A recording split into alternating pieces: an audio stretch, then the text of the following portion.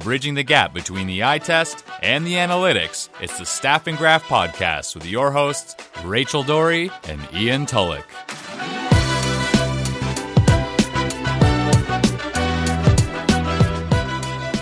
Welcome to the Staff and Graph Podcast. I'm Rachel. And I'm Ian Tulloch. How you doing today, Rachel? Oh, it's been an interesting 48 hours, hasn't it? Yeah, I think as of we're recording this right now, it's been about 24 hours since kind of the Leafs Twitter and everything exploded online. And by the time people are listening to this, it'll probably be about 48 hours from now. So should we dive into what happened? Because I know my name and your name is all over Twitter right now. So if people don't know who we are, they might be coming to this podcast now for the first time. Yeah, I mean, I think obviously we're an NHL podcast. We try and focus on numbers, but I'm also very much of the mindset that if something happens that involves one of us, and especially if it involves both of us, it would be doing a disservice to not speak about it. Yeah, if we just started talking about the Colorado Avalanche or the Vancouver Canucks right now. And how good Cale Makar is. Oh my God. Again, that's all I want to talk about, but we need to address some bigger issues. So how about I just basically start with the fact that Terry Koshan at the Toronto Star put out a story the other night about a player, a nameless rookie on the Toronto Maple Leafs, where on the father's road trip, apparently according to multiple sources, Mike Babcock asked this player to rank teammates on his team from the hardest working to the least hardworking, and he ended up sharing that with his teammates. I had heard about this when it happened in 2017, but I only heard it from one person, and at the time... If you can't corroborate it, you can't report it. Yeah, and that was the hard part. It was my first year writing about hockey, and I didn't want to get something wrong, you know what I mean, if I wasn't 100% sure about it, so... That's the thing, is like if there are multiple corroborating, and you ask any insider, right, until they have it from multiple people, or directly from the source... like directly from the individuals involved, they won't report it, because the dangers of reporting something without a corroborating source is like, that's career threatening for somebody like you in 2017. I know some people in the hockey media have a rule where it's if two people tell you the exact same thing, then it's good. Some people have a 3-person rule, but yeah, I only had one person at the time, and I was far from a reliable, credible media source, so I didn't feel comfortable putting it out there. But I was able to corroborate it the other evening. I reached out to a bunch of people close to the situation. They confirmed that, yeah, it was Mitch Marner that that Babcock did this to, and that Tyler Bozak and Nazem Kadri were two of the players low on the list that Mike Babcock showed the list to. So again, if you don't understand, Mitch Marner had to give his list of hardest working to laziest players on the Toronto Maple Leafs. This is during his rookie season as a 19-year-old on the father's road trip, which would have been January 2017 of the 2016-2017 season. That was the year that the Leafs made the playoffs for the first time in a long time. And I wasn't sure in the moment whether or not I should have put that story out, because I know that we're kind of talking about this in the media today about, hey, there's some stuff that happens behind closed doors that, you know, we should be talking about, we shouldn't be talking about. But I thought it was just a perfect example of how coaches will use their power in an abusive way, and it's not fair to their workers, it's not fair to the players, and we're having a conversation about it right now in the public eye. Jeff O'Neill has made it clear that he's talked to a lot of players around the league who also have a problem with the way that Babcock's treated them. Mark Fraser's been talking about it. I know that Mike Commodore's been a meme, so no one really takes his word for anything, but with so many people coming out and talking about this, I thought it would be good to put this story out and write it for the first time. This is kind of my first big scoop as a writer. I'm used to just doing the analysis side of things. And I feel like there's a very fine line between an investigative journalist type of situation, which this kind of falls under, versus the analysis stuff that you generally do. Yeah, like this was new territory for me, so I really wanted to make sure that I had it right. So there are some details that I've heard from a few people that were really, really juicy, and I'm like, ooh, should I have put those in? But I couldn't confirm it with enough people close to the situation that I didn't feel comfortable putting it out there. And I'm sure you also heard some stuff from other people that are like, hey, like, I know that this happened because somebody involved in the situation told me this, but like this is kind of off the record. And so that's something where you're trying to build trust, you're trying to build relationships. You also don't want to sewer these people, right, and potentially make their lives more difficult.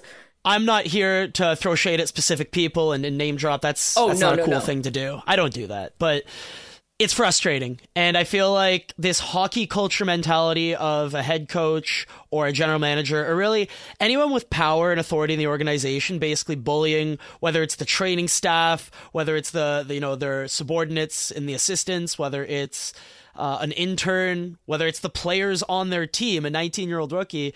So much of this happens behind the scenes that people don't realize. And in talking to a lot of people who work in hockey, work in the NHL, a lot of people reached out to me and said, hey, was that really that big of a deal? And I think that that's the whole reason we need to have this conversation, because I think it is a very big deal. And I don't think that it's the right way to treat people in 2019. You can't be getting away with this stuff anymore. So I'm going to preface this. It's not a secret that I've worked for an NHL team. The New Jersey Devils. None of what we're discussing or what I'm about to say has anything to do with them. So let's just lay that one out. We're talking about the other 30 teams in the NHL as of right now. We're talking about hockey and, to be honest with you, sports as a whole, because this is not just a hockey problem. This happens in basketball, that I've had it confirmed. It has happened in baseball, and I've had it confirmed. This is not a hockey It must happen issue. In soccer. You have well-connected sources in soccer. It doesn't necessarily happen as much in soccer as it does from what I hear, because in soccer, specifically with the big clubs like Barcelona and that kind of thing, it's the players have more control than the managers do most of the time. And it's very similar in the NBA right now. And I know that a lot of hockey fans are thinking, oh, look at all these softies right now. Oh, they're just like the NBA players. But that's workers standing up for their rights. And I think that we're so used to management pushing, their subordinates around, that we're not used to workers having leverage in these situations. So let's have a conversation about the crux of this. I tweeted on Sunday night that this is significantly more common. This type of behavior is significantly more common than people think it is. And it is. Full stop. And I would say especially in hockey circles, maybe relative to other sports. You could maybe say that in American football, I know that there's a lot of this. I know that in baseball, there's a lot of it. So hang on, before we get into... We've discussed, okay, it happens in all sports. How do we change it? And can it be changed with the current personnel that sits within hockey front offices? Are you referring to the quote-unquote 200 hockey men? I'm saying there is... Scott Cullen tweeted it on Monday morning. Access is a hell of a drug. And if someone comes out there and reports this, the odds of them getting scoops or any of the hockey men talking to them or the baseball men or the basketball men, they go down because they don't necessarily trust them anymore. But the fact that this happens, if you did this in the regular non-sports world, you'd get fired. Without a doubt, you would get fired if you did this at a regular job, right? But all of a sudden you work in pro sports and you're behind this curtain. To me, that I don't like it. I do not like it.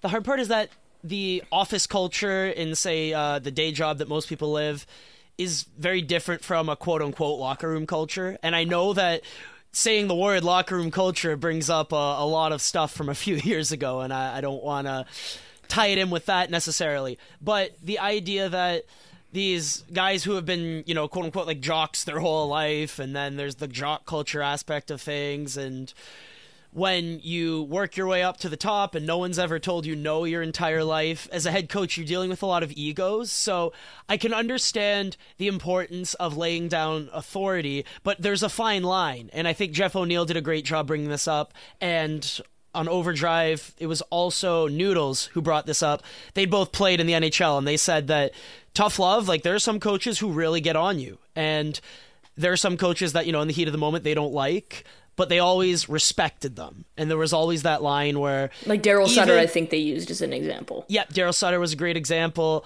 A lot of his former players, they all love him. Even though, in the moment, he was really hard on them, they all respected him. With Mike Babcock, I think we're hearing that a lot of people just don't respect the man. A lot of people will admit that he's a great hockey coach. Smart hockey mind. He wins. He brings that winning culture. But... the number of stories that come out afterwards about the star players and even the grinders and everyone who just kind of disrespects him, to me speaks to the line that needs to be drawn in professional sports. What Babcock has done in the past, I don't think is okay. I know that we say it is because he gets results, he gets wins, and this is a results-oriented business. But I don't think you could be treating your workers this way in 2019. I just don't think it's acceptable anymore. I don't think it's acceptable at all. And the problem I have and kind of what I struggle with is, yes, the story has come out about Babcock, and of course, like, it's being made an example of, and it should be, because this isn't the right way to go about things. But to just be naive enough to say Babcock is the only person who has ever done this is being just willfully naive. Like, if you there are think probably coaches who did this yesterday. Or not even that. How about people who work in front offices who ask the same questions to the people who work in their front office, right? Who's the weak link in our front office? Or what do you think of this person? Like, that conversation happens all the time. It's a divide and conquer approach. You're trying so hard to just establish your authority, get people picking on each other, get them mad at you so that there's this weird cohesive bond. It's such psychological warfare that just doesn't need to be in a productive business, you know? And I just feel like that's the way that sports are becoming more like the actual real world. And if we're being honest, they probably always should have been, but at least now we're starting to adapt a little bit. So here's an interesting thing for you, because I did some timeline matching, okay? This story happened relatively around the same time that the quote-unquote computer boys were in Florida. And all anybody could do was tear them down and poke holes and talk about Dale Talon being frustrated and just a litany of other things, and how various people in Florida, like, weren't doing their jobs properly in the eyes of other people. How about the taxi situation? The taxi situation. Like, if you want to tell me that, like, a taxi situation is worse than what's come out now in light of the fact that, like, this has happened, that was happening at the same time, right? And people chose to let's jump on the people who aren't in our community, quote unquote, because they're computer boys, let's say, instead of actually reporting on something that is a massive issue. And without naming names, the big name reporters, the ones on TV, are going on TV and talking about this Gerard Gallant situation, but aren't talking about this Mitch Marner, Mike Babcock situation, which is significantly worse. And that would have been a really good time to have a discussion about hockey culture in general. Like, we've slowly been moving. I would say we're getting better. It's not going nearly quick enough, but it's getting better. And think about the progress that may have been made if this conversation happens to you, or 3 years ago now, right? Think about that. Instead of focusing on what's going wrong in Florida because there's a bunch of unconventional, non-200 hockey men people in the front office trying to do things, no, we'll just focus on that. We won't focus on what's really going on when we have players that have substance abuse problems, players that have mental health issues, players that are being manipulated, front offices that are manipulating employees. Like, how about front offices leaking the fact that some of their players have been in these substance abuse programs? Like, Jesus Christ.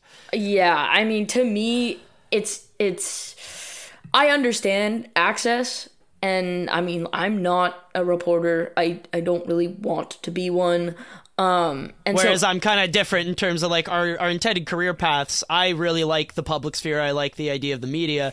You really like the idea of working for a team and wanting to be a GM and, you know, winning that Stanley Cup. And for me, the way I look at it is, at some point, you have an obligation to do the right thing, right? Unless you have signed something that legally prohibits you from saying something.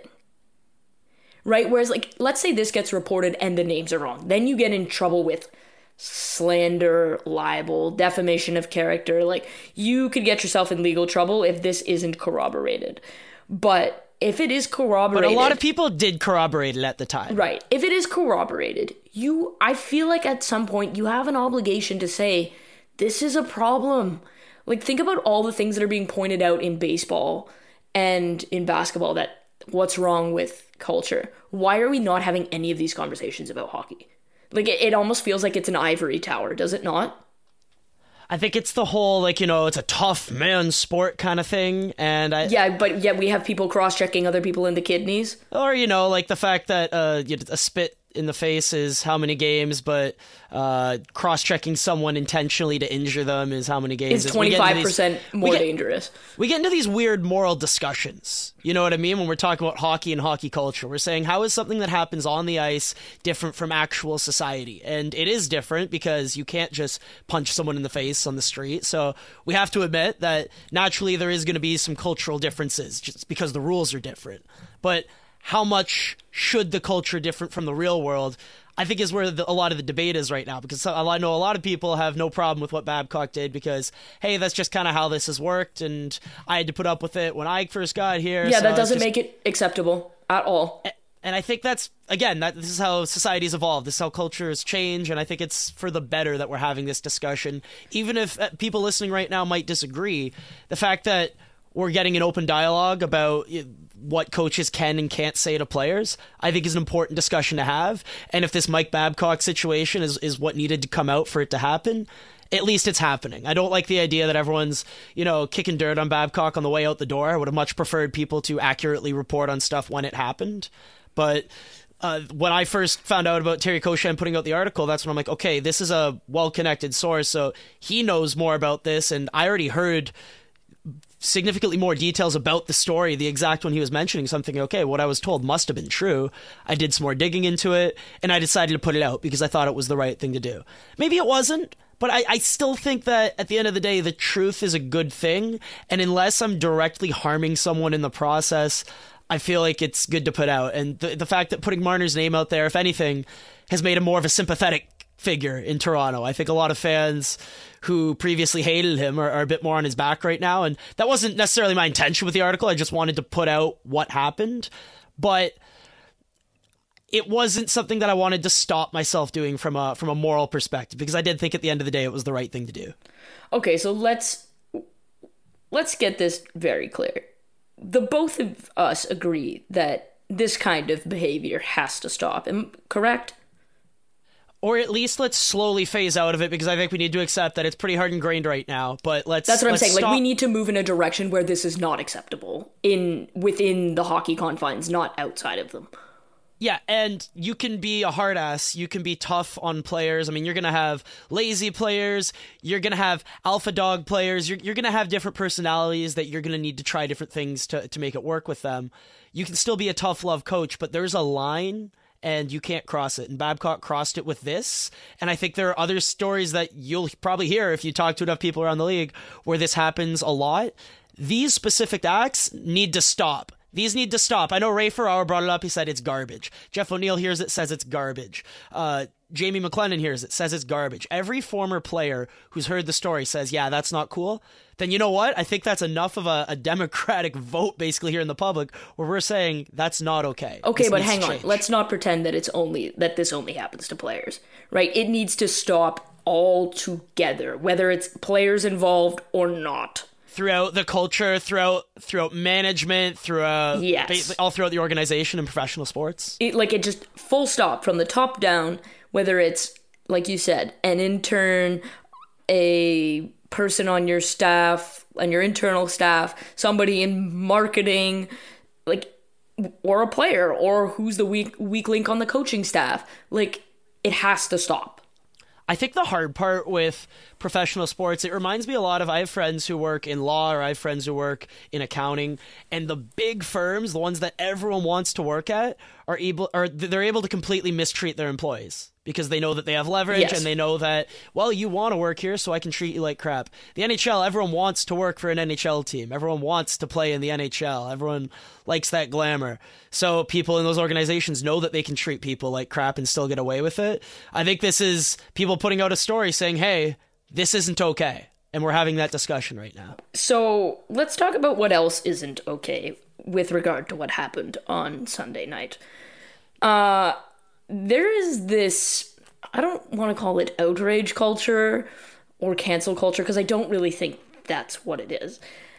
It is the notion of, first of all, social media is a cesspool. There is way more negative associated than there is positive. I will strongly disagree, but the negative does suck. Right. Like, there is a lot of you know what, we'll call it unnecessary negativity. I think that's a good way of putting it. Right?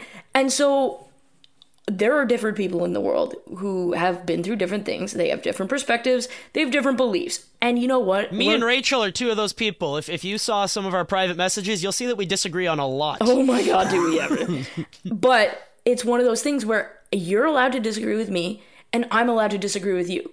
But just because you and I disagree on things is not a license for you to come tear me down and trying to assassinate my character, and it's not a license for me to tear you down and assassinate your character. And specifically on Twitter, where this is become a pop culture thing, because it's not even just related to sport, like it's all over the damn place. You disagree with someone and all of a sudden that person's a terrible person.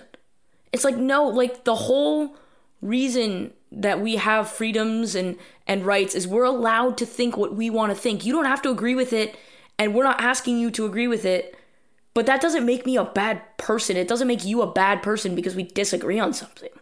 Yeah, and I've had a few discussions with a lot of people over the last, let's call it 6 months, because I've been trying to diversify my my Twitter timeline. I like the idea of having dissenting opinions because I feel like it forces me to challenge my beliefs and look at something in a more critical way, and then maybe that'll help me look at it from a different angle and I'll learn something new. I find that it makes me a better... It makes me a better writer. It makes me a better analyst. It makes me a better person, I think. You know what I find too? It's like when there are situations where something comes out that maybe we can't relate to because we haven't been through these experiences. Like, I can't pretend to say that I've had to deal with racism, and neither can you. Well, yeah, I can't say much. I'm a what am I? I'm a straight white male. Yeah, right? I'm like at least I've got the default female thing going for me. But it's one of those things where that's when something happens and it pertains to a certain minority, I like to reach out to that, like people who are on Twitter and engage and say like, hey, what are your thoughts on this? How does this make you feel? Because my perspective, like realistically, my perspective on race like does not matter in the grand scheme of things because I don't have to deal with it on in the same way that others do. Right? So you should diversify and you should listen and value those people's opinions. Do they need to be as extreme as they are sometimes related to various social issues? No, they do not. You could say that about anything. Right. Like I've had conversations, I've seen things happen on Twitter and it relates to the LGBTQ community, right? And I've seen people fly off the handle and I'll reach out to my good friend Brock McGillis and I'll say, hey, like, what do you think of this? And a lot of times he's like, okay, this is my thoughts on this. And there is a certain portion of Twitter that is way overreacting to this. Like, it's a really loud minority that makes it seem like the majority of a certain minority feels this way. And I think that you're almost doing a disservice at that point, right? By just yelling and screaming because you make yourself look like a lunatic.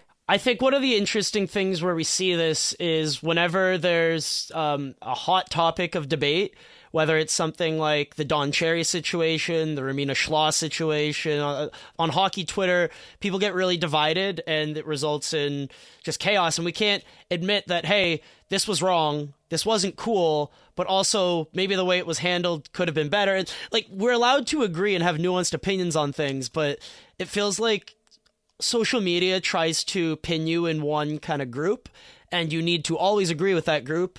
Otherwise, who are you, like, interacting with other people? I'm a hockey fan. I'm a hockey writer. I like talking about hockey and writing about hockey. I'm going to follow whoever's doing those things. Yes, and I think that there's a tweet that came out that summed everything up perfectly, and it doesn't just relate to hockey. It relates to like everything, because obviously hockey is not the only thing that gets talked about on Twitter. There are multiple things that get talked about on Twitter: life, social issues, everything. But this tweet really kind of summed it up, and I think it hit the nail on the head, and it's this: next time there's a tweet thread on a trending topic by someone you know, but the wording is perhaps a bit clunky, don't bother taking the time to reread it or ask for clarification. Instead, you should go through their likes page and accuse them of whatever you like, because a like can mean many things. Which is exactly what happens. You disagree with someone and you think this person has to be a bad person. You go through their likes page and try to paint this ridiculous picture of them by cherry picking 3 things in tens of thousands of liked tweets, instead of just DMing the person and being like, what did you mean by this? You know what I'm saying? Like, it's the amount of times I've seen, look at this screenshot of this person's likes. How do you have time to do that? Like, well, then again, we've all done it with Kyle Dubas. I personally have not done that because I don't have time to go through someone's likes.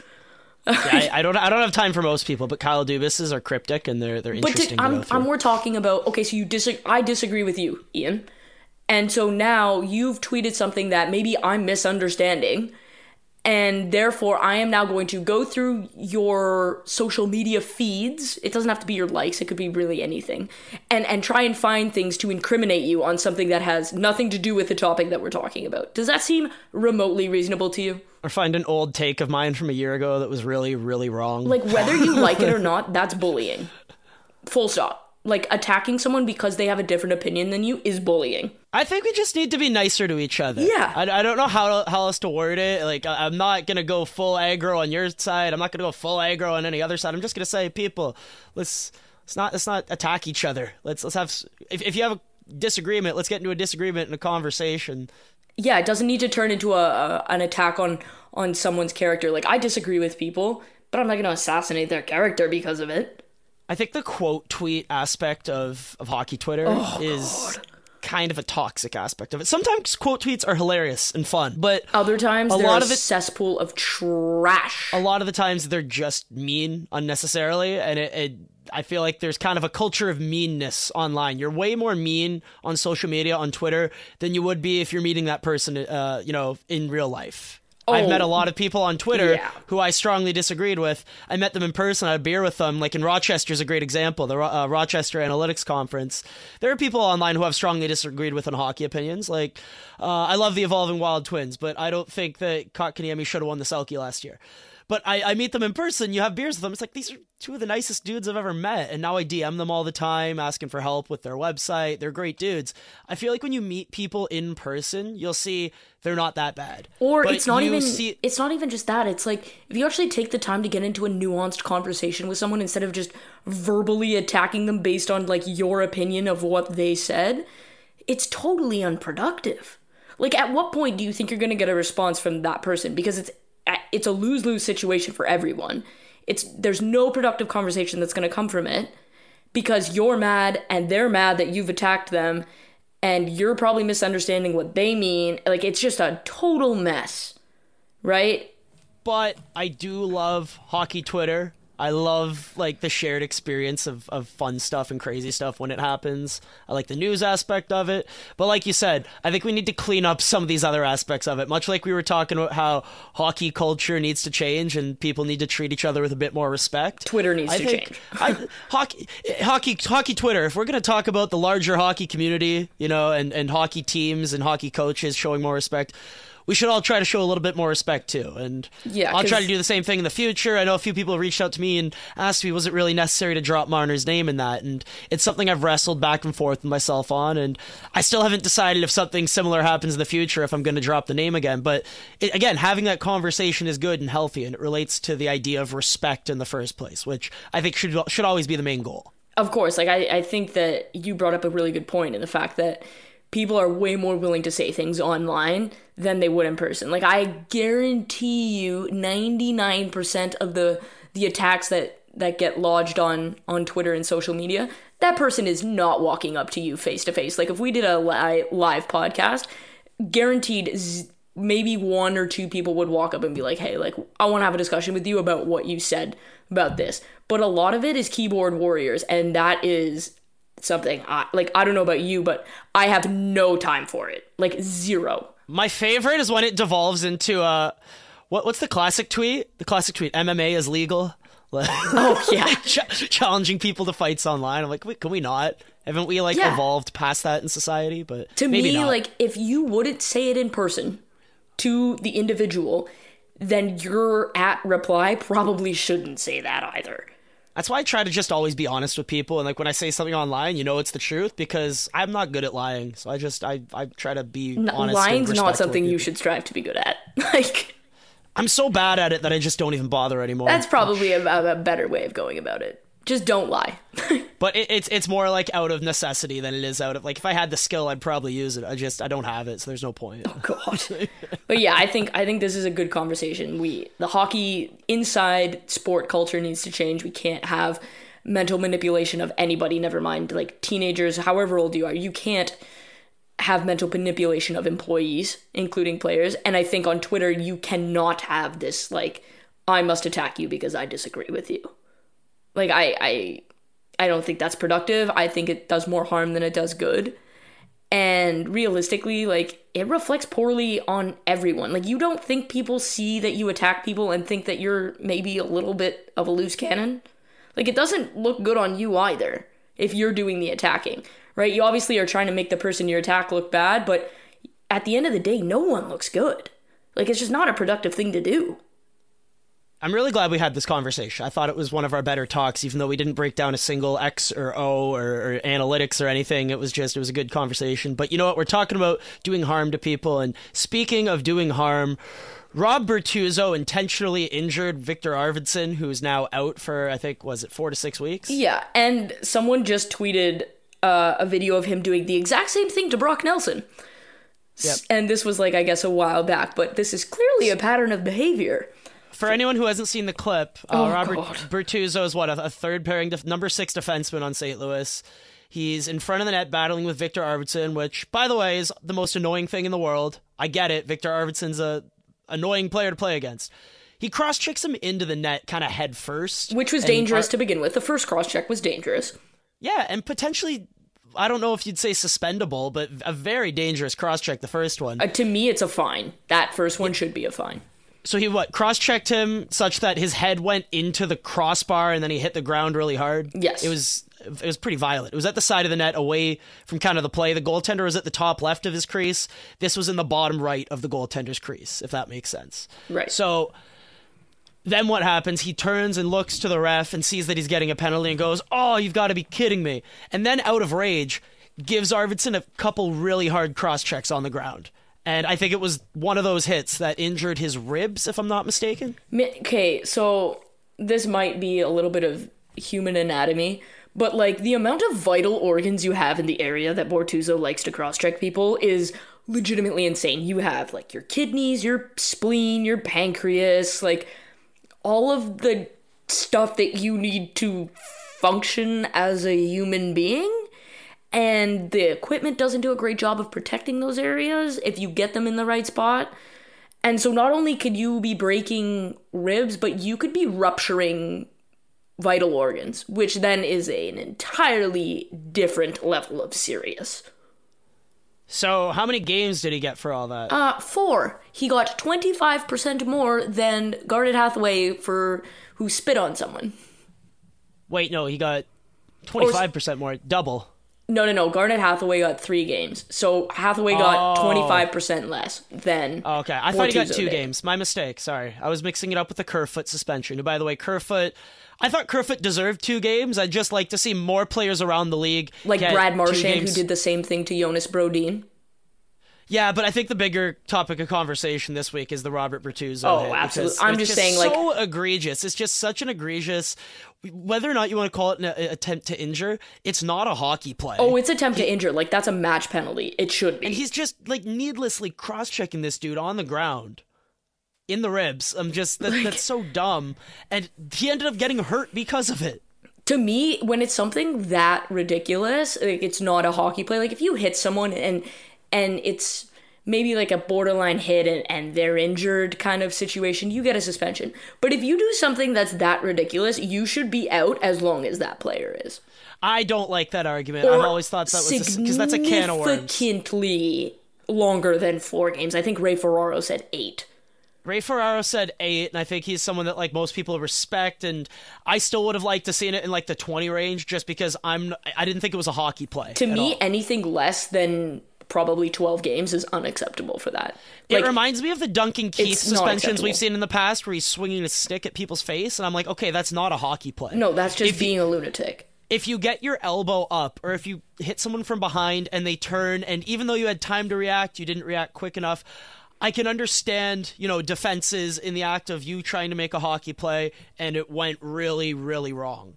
Yeah. But this isn't anything close to a hockey play, in my opinion. This is just a deliberate intent to hurt someone, and he succeeded.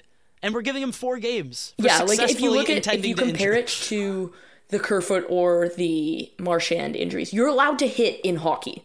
Like, that hitting is allowed, right? So obviously there are hits that are bad hits and we're trying to get out of the game. But at the end of the day, you are allowed to hit in hockey. You are not allowed to cross-check someone in the ribs while they're on all fours at any point. Like, it's in the rule book, you're not allowed to do that. But here's the frustrating thing. In front of the net, what is allowed and what isn't allowed. No, but what I'm saying is at least hitting, like you're allowed to hit within the context of the game. If the official's called cross-checking by the book, you are not allowed to cross-check at any point during the game, right? So there's a bit of a I was going to say, if you watch Zdeno Chara in front of the net, or you watch God. Roman Polak in front of the net, or you watch Radko Gudas in front of the net, I start to question my own existence because I just don't know what a penalty is. Yeah, I think they let a little too much go. But what I'm saying is at least there are things, like a lot of hits you're allowed to hit in the game. The game is a physical game. But you're literally wielding a weapon in your hands. That's what the stick is. It's a weapon that somehow gets used to shoot a little black thing into the net. Right? But at the end of the day, like, if you did that in the street, if you and I were playing road hockey and you did that in the street, that's assault. That's the tricky thing here. It's like, I feel like we're having the Todd Bertuzzi conversation again. It's just, when is something assault? When is it a hockey play? And this is where the Duncan Keith suspensions in the past for me were just clearly assault. He just took his stick and he hit a guy in the head. It reminded me of what Marty McSorley did to Donald Brashear. It's just like, you can't do that. And now we're seeing players do it in other ways, whether it's to the ribs, whether it's to the face, what Nazem Kadri did. And I'm thinking, that's not okay. That's never been okay. That's not a hockey play. Yeah, that wasn't acceptable in the 1940s when, like, Gordie Howe was playing. So it's not acceptable in 2019. But I bet you in the Wendell Clark, Gordie Howe kind of days, like, people were doing that stuff all the time, and you get 2 minutes and you forget. But it's still not allowed. They still got 2 minutes. Yeah, but it's well worth it if you can take the guy's face off. What's the line from Mighty Ducks? That 2 minutes, well worth it. Yeah, it's not worth winning if you can't win bad.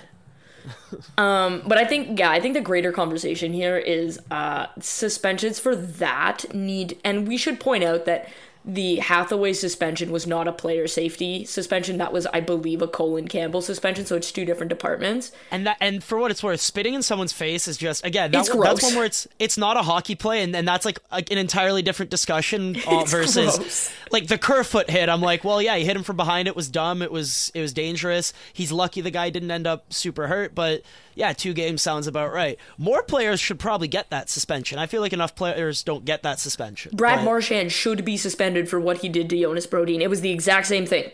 Brad Marchand should be suspended all the time. Literally. I feel like the player safety department will suspend a player, like, for example, Tom Wilson's a great example, for a huge, terrible thing he does. Which is pretty often. Yeah, but then they won't suspend him for the next little thing he does because they've reached their, 3 strikes policy, and, his next big suspension is going to be like a 30-gamer. Well, too bad. Then don't do it. But or if he does something dumb, can't you give him 5 games for something little? Yes, you can. And just be like, okay, since you're a repeat offender, what would have been a 1 or 2 game suspension is now a 5-game suspension. Like, there should be a logical way of doing that, but the player safety department has never done it. Yeah, to me, it's hilarious that Brad Marchand gets away with what he does. Like, it's so egregious, some of the things that he does. But when we're talking, like, from a safety standpoint, you can't tell me you care about player safety when you're allowing a guy to crush vital organs in someone's body, because you could quite literally have done that in the Bortuzzo situation. That's what the result could have been. By the way, while we're talking about players' physical health and how the Department of Player Safety doesn't care enough about physical health, can we talk about mental health and oh my hockey God, culture they do in general? not give a flying crap about mental health. And that's the thing. Mike Babcock has always really advocated for mental health. You know what I mean? And he's come out and been really supportive of Clara Hughes, and he does the Bell Let's Talk, and he talks about, you know, the importance of being like a good person, good family man. But then when he treats his players like this, like the Mitch Marner situation, how did you think that affected Mitch Marner's mental health at the time as a 19-year-old rookie who was brought to tears by that situation? It's this weird double standard in sports, and it's not okay. No, it's absolutely not okay. And there's also, like, it's no secret that the NHL doesn't exactly do a lot for players that are struggling with mental illness. Well, they're so progressive on all the other aspects of things. Oh my God, yeah. It's It's just extremely, and I'm not even talking about players. I'm talking about, like, organizations as a whole. I will say that I like the way that people rallied around Robin Lehner, who came out and publicly talked about it, because it's not something it's easy to talk about. And good on Lou Lamoriello, Steve Pellegrini, everyone involved with the Islanders organization for allowing him to come out and tell his story, and even more so for supporting him in getting the help that he needs, right? And giving him every opportunity to do that. And when DeMar DeRozan came out, when Kevin Love came out in the NBA in terms of their depression and the mental health issues they were dealing with, it really helped me seek out help for my depression a few years ago. So the fact that public figures are doing this is a good thing. And the fact that Mike Babcock comes out and does this Bell Let's Talk stuff is a good thing. But you need to back it up. You know what I mean? You can't just talk the talk if you're not going to walk the walk. And I think hockey culture needs to follow a similar vibe. If they're going to have the, you can play stuff, if you can if you want to have all these progressive, initiatives. Yeah, initiatives that you're trying to push, you need to back it up with the culture within your sport. And you've been doing a very poor job of it, and you need to do better. Completely agree. All right. So are we ready for an extended shift? Yeah, let's do it. We'll do a quick extended shift, so it'll be an actual extended shift, just like a minute and a half or 2 minutes, and then all right, we'll get into the mailbag. Extended shifts brought to you by nobody. Nobody they yet. They do that on what is it, what's the basketball show with Charles Barkley and Shaq and Kenny Smith? I don't watch basketball. Oh, but everyone knows that show. That's Inside the NBA. Inside the NBA guys. Yeah, see, I don't know what that is. Like, okay. But yeah, sometimes they have a promotion that's sponsored by nobody. So all right, this is our segment. For now, it's sponsored by nobody, but we will have a sponsor coming soon. All right. Is there a stat that quantifies when the ice is tilted in favor of a team at any given point during the game? And I love this question because I think this question can really help bridge some of the numbers in the eye test people, I think, because everyone hates the idea of the word Corsi. I hated the idea of the word Corsi. It's just shot attempt. I don't even use Corsi anymore. Shot attempts. Or I just use the word shots because everyone can agree that shots are, for more or less good. If you have 30 and the other team has 10, like, wow, that other team has problems. Everyone can agree on that. As an aside note, so my team at York this past weekend had 56 scoring chances in 2 games, and we gave up 17. That's some good, is that, 70-something% scoring chance? Yeah, I think it was like 71%. Like, it was That's pretty good. Ridiculous. That's really good. Controlling 71% of the scoring chances. You tend to win those games. Yeah, we didn't. But it's process. Oh, you got goalied? No, we gave up a 2-0 and they scored. Yep, that's what happens if like you said, more like often than not, if you control that big, like if it's that big of a gap, you'll win more games than you won't. You'll win that game, 70% of the time? Probably. Of the time? And think about it from this perspective. Would you rather be the team that won and you're basically built on a house of cards, or a team that has really good process, really good underlying numbers, and is just not getting the bounces right now? Because eventually those bounces are probably going to start to go your way. And this is why Corsi, in a nutshell, just shot attempts. It indicates which team is generating shots, in that end. Even if they're low percentage shots, the fact that someone took it is indicative of the fact that the puck was in the offensive zone. Well, what about something like zone time? Yeah. That's a great example. And zone time is something that I think a lot of coaches would say that they value more than shot attempts. I know a lot of statisticians would say that, shot attempts is something that they value more than puck possession. But I think we can agree that if you're in the offensive zone, generating shots, generating chances, creating havoc, you want to be there and not in the defensive zone. Corsi and scoring chances and expected goals, those are all great indicators of what you're looking for. They basically suggest which way the ice is tilted. Yes, and I think that that's something where you can say, okay, like this team X has all the momentum. The ice is tilted in their favor, and then if we have something that's being tracked on the broadcast, like zone time, where maybe guys like Ray Ferraro, Mike Johnson, the analyst Jamie McLennan can say like, hey, like this is what the zone time is. It's a tangible thing to back up what you're seeing. Yep, and I know the Sport Logic data is something they're including in more of the broadcasts now, which we love. Yeah, it's more information. I'm always a fan, and they'll say, like, this team had 7 shots from the slot in that period, the other team had 1. They had 5 minutes of O-zone puck possession, the other team had 2. You can see that, wow, yeah, the ice was really tilted that period. And that's kind of what those stats are suggesting, and I think they tend to be really accurate most of the time. Agreed. All right, so that is we're getting off the ice because we're dead tired, and we're gonna give up a goal here if we don't get off the ice with our extended. I'm gonna go for that. I'm gonna go for that line change, like when the puck is going back towards the defensive zone. Nashville, it's a 2-on-2, and I'm just tired. I'm like, screw this, hop off the ice, make it exactly. A 2-on-1. What was his name? I'm drawing a blank. Oh, I don't remember. It was one of those Belarusian twins. He used to play on Montreal. Oh, Kostitsyn. Yep, Kostitsyn. Yep. I believe it was Sergei, actually. Yeah, sir. I miss the Kostitsyns. And I do Grabowski, too. Remember when they were all in Montreal together? That was great. All right, mailbag time. Oh, by the way, while we're talking about ice tilt, Mikhail Grabowski, notorious for tilting the ice because he was so good at grabbing the puck and carrying it from the defensive zone to the offensive zone and staying there. He was his era's William Nylander. Very underappreciated for what he did. Consistently tilted the ice in his team's favor. Yes. Just had to throw that out there. Super underrated Leaf. Alrighty, mailbag. What are we tackling first here? I'm leaving it up to you. All right, so how much of an overreaction can there be from special team stats when there's such a small sample of the game? When do they reach the level of importance of 5-on-5 numbers? And I think the quick and easy answer to that question is they're never going to be as repeatable or predictive as 5-on-5 numbers. Oh God, no, it's just, never. And that's a sample size issue. You know, you spend most of the game at 5-on-5. You spend 2 minutes here, 2 minutes there on the power play.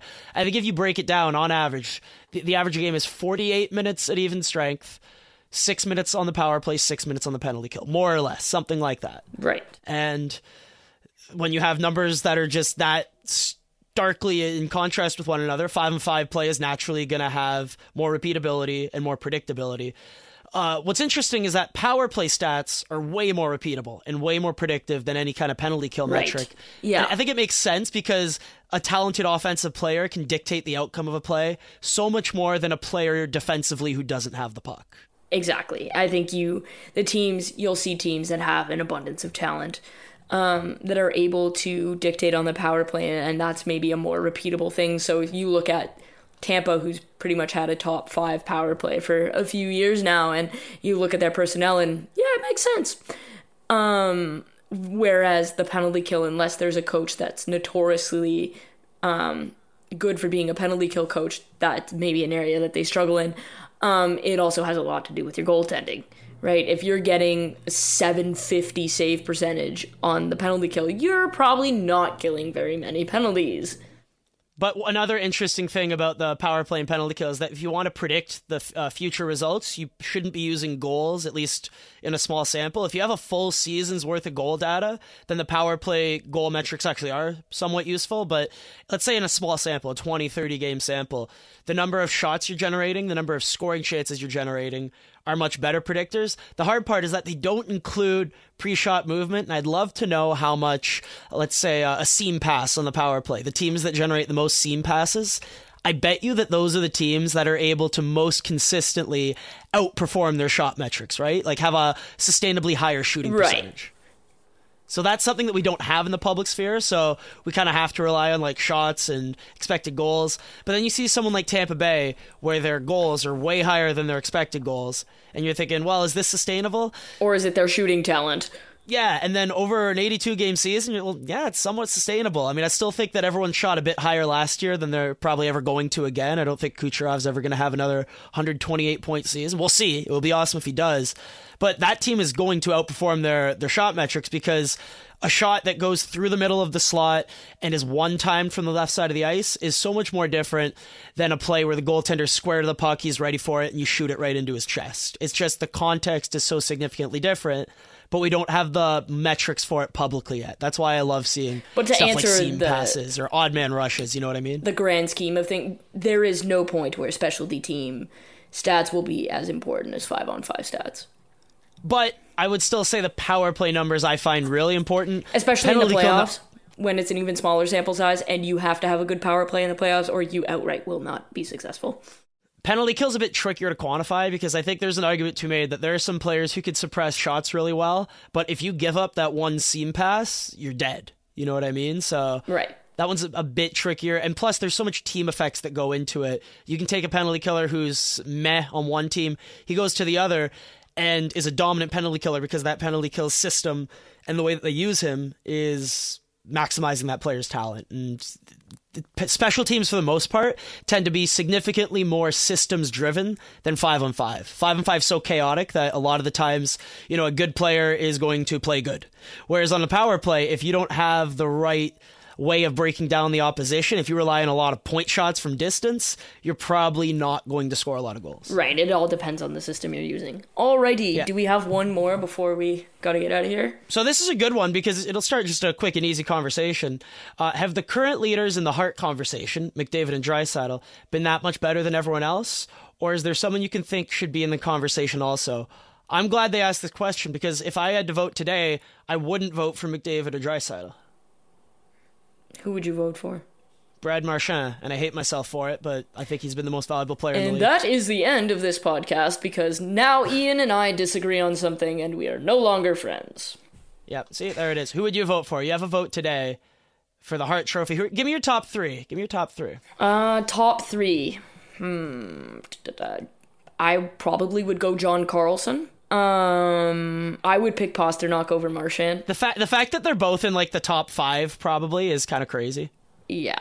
Probably McDavid. All right, I'm gonna go Brad Marchand 1, Connor McDavid 2, and you're gonna like this one, Cale Makar 3. Oh yes. Boom. So Boom. it's not even close. He's winning the Calder, right? If he continues on this nonsensical pace. Defensemen aren't allowed to win the Calder. It's gonna be Mikheyev. Okay. The soup man. No, but seriously, like this guy could put himself in the Norris conversation. I'd vote for him for the Norris today if the season ended today. I'm not sure. I'd have John Carlson ahead of him. John Carlson. Blech. Oh my god, no. He's so good at the points are great. The points are great. I just think he's more a product of a situation, whereas I think but he at least Makar, you could see he still has some defensive deficiencies. It's like McDavid though. It almost doesn't matter because of how dominant he is offensively. No, but we're talking about defensemen, and that includes playing defense. Well, yeah, but when we're talking about forwards, we're also talking about playing defense. I don't see how the conversation's any different. This always bothered me. How come I think there just needs to be a secondary award. Like we have the Selke for best defensive forward. We need the Norris needs to be for the best defensive defenseman. Don't they have that award, but no one cares about it? No. And then you need to have the Bobby Orr award for the best offensive defenseman. No, because I remember at the All-Star game that I saw votes about this, and Nicholas Johnwasson made his way into the top 3, or he wasn't in the top 3. No, that was like, imagine, they don't have an award for this, because I've sat there and had arguments with people about this. There needs to be an award for it. It would be a great award, and I'd vote for Nicholas Johnwasson. Side note, dark horse for the Hart, Elias Pettersson. He's great. He's still great. I love him. Too small to play in the NHL, Ian? Too slight? He's 6'2" and like $160 on a good day, but he still gets a crazy amount of torque on that slap shot. Goes to show that it's all about leverage. It's all about your getting your weight into it. It has nothing to do with how much you weigh. Alrighty, well. Torrey Krug's another great example. Yes, so is, I would say, Tara Binen. Or Marc-Andre Bergeron back in the day. Oh, yes. Okay, so with that, we will end our, I would say, kind of odd edition of the Staff and Graph podcast. But we were both in the public eye for... I thought it was a productive conversation, though. I really did. Yeah, I was going to say, we both kind of have this platform that all of a sudden people have cared about in the last 48 hours. It's been a big talking point, whether it's in Leafs Twitter or hockey Twitter. I would super prefer, honestly, like when I was sitting there on Sunday night, I would super prefer. I was kind of thinking to myself, man, I wish like 0 people followed me. And this is where we're so different, because I love getting into these conversations and Twitter and DMing people, and I'm like, yeah, public stuff happening. You're thinking, I just want to win the cup. It's not even that. Like, honestly, I just don't have the energy to deal with, as Dangle calls them, the Cape baiters. Cape baiters. That's my favorite bit he's ever done. It's such a dumb thing, but I love it. Man, I was on that podcast when we came up with that term. Cape baiters. And that's like, I have a group chat with the 2 of them, and that's what it's called. Should check it out. Cape baiters. It's a good segment. Cape baiters. Yeah, I think that we really as society need to strive to have more productive conversations, whether it's in the context of sport or not. Like, I think we need to find a more productive way to disagree with people, because there's no way that you're going to be able to see anybody else's perspective is if you're too busy yelling into a void about your own. Like, you need to step back and listen. My best conversations in the last 24 hours were with people who I strongly disagreed with, and we learned more about the other's perspective, and I came away from it feeling as if I'd learned something, even if I didn't change my overall point of view. But did you start it by yelling and screaming at them, or were you productive with that conversation? No, and the best one I had was someone who I've known for a couple of years, and is, it's a really good relationship, so we know that we can get in these disagreements. So. Alrighty, well, hope you enjoyed this, because it was definitely a conversation Ian and I felt like needed to happen. And we'll be back next week with more nerd number fun stuff. And more Cale Makar praise. And Cale Makar praise, because this is Cale, the Cale Makar fan club. Cale Chips Makar, Cale Salad Makar. What's his nickname? We gotta give him some kind of nickname. I don't know, but I'm gonna go maybe have some green beans and kale for dinner. Ooh. Yeah, that's weird, right? I must be getting sick. I was going to say, you before we started recording, you're thinking, maybe I'll have ketchup chips for dinner. And I'm thinking, damn it, Rachel, we're talking about mental health today. You need to you need to give your body actual nutrients for your physical health. Look after yourself, goddammit. Okay, fine. I will go eat green beans and kale. I appreciate you. All right, we'll be back next week, everyone. Potatoes or something. I don't know if it's healthy, but, it's the good stuff. Alrighty, that's it. I guess we'll be back next week. Until next time, take care, everyone. Thank you for listening to the Staff and Graph podcast. You can check out Rachel Dory's work at The First Pass, and Ian Tulloch's written work can be found at The Athletic and the Leafs Geeks podcast on whatever platform you're listening to this. Also be sure to follow these nerds on Twitter, at Rachel Dory and at Ian Graff.